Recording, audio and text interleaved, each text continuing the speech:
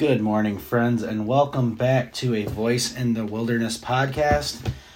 I am Jacob, and I'm coming again with a Bible promise for you. This one, I love in my devotion time finding statements in the Bible where they just kind of seem like statements, but then when the Holy Spirit is with you and brings out an element in the statement or in that particular verse that you didn't see.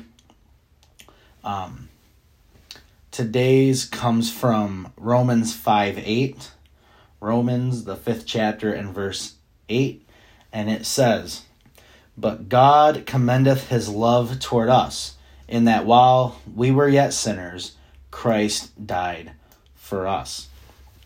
Now, maybe this doesn't really seem like a Bible promise. It's just kind of it's just a statement. God loved us, and he showed his love toward us because while we were yet sinners, Christ died for us.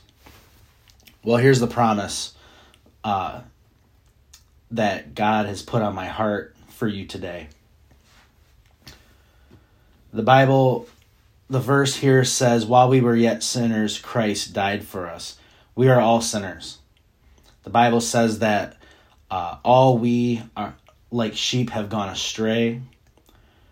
It says that all have sinned and fallen short of the glory of God. It says there is not one righteous man, no, not one. So the promise here is, maybe you are struggling with a particular sin in your life. Maybe you're thinking to yourself, I'm not good enough. I've gone beyond the Lord's grace.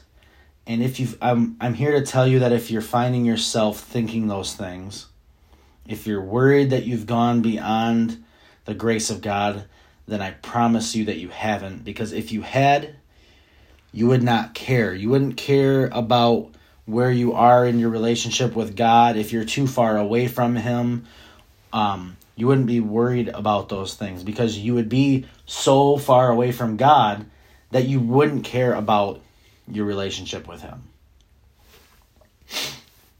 So the promise here, friends, is that yes, we are sinners, we have sinned, but Christ died for you and me so that our sins can be blotted out by his precious blood, so that we can have power, so that we can not only have pardon from the sin, but we can also have power and victory through the indwelling of Jesus Christ through the person of the Holy Spirit.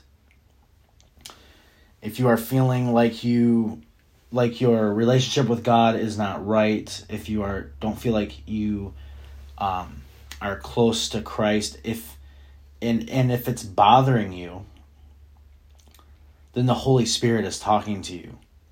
And this is why Christ has died for us, so that he can convict your heart and bring us back into a right relationship with him. This is what the Father wants more than anything else in the world. This is the Father, the Son, and the Holy Spirit's sole goal at this time in history is to save fallen mankind.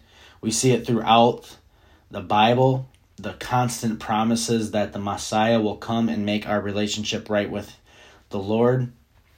The fact that he wants to take our heart of stone and turn it into a heart of flesh. The fact that when they built the tabernacle, the Lord's instruction was, build me a tabernacle that I may dwell among the people.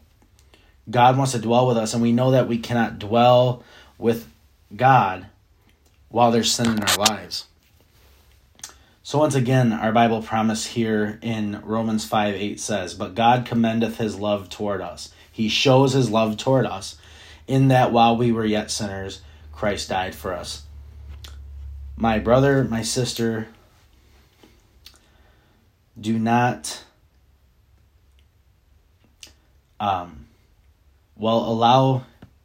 please allow your heart to be broken for your sin. To realize that it is that thing that Christ died for, but also rejoiced that God did not just leave us in outer darkness, but he sent his Son and died for our sins. Commenting on this in Messages of Healing, page 161, the author says this: grace is an attribute of God, exercised toward undeserving human beings. We did not seek for it, but it was sent in search of us.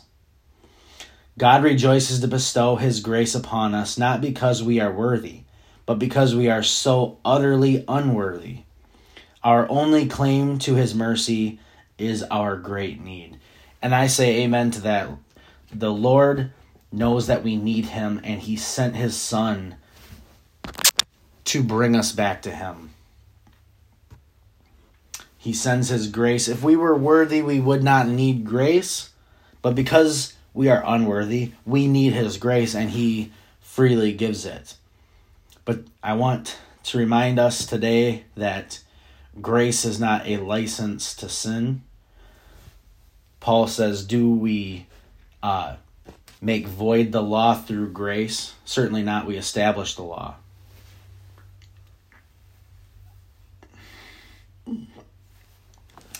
So friends, I pray, my prayer today is that you will, one, realize the sinfulness of sin, and also realize that the one that is worthy to pay the price has come and has died to bring us back to him.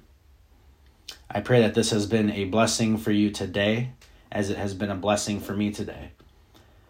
Allow me to close with a small word of prayer. Heavenly Father, we thank you so much for this beautiful day. Lord, no matter how cold it is outside, no matter how windy or tempestuous it is outside, it is always warm in your presence. Lord, I ask today that if there be anything between you and us, that you will bring it to our minds so that we can lay it on your altar to be consumed by your fire. We thank you so much again for our wonderful Savior and the sacrifice that he willingly made for us. I pray now that as we go throughout today, as we go throughout this week, we will constantly remember the sacrifice that you gave and the love that you show us in that sacrifice. I pray this all in the name of Jesus Christ. Amen.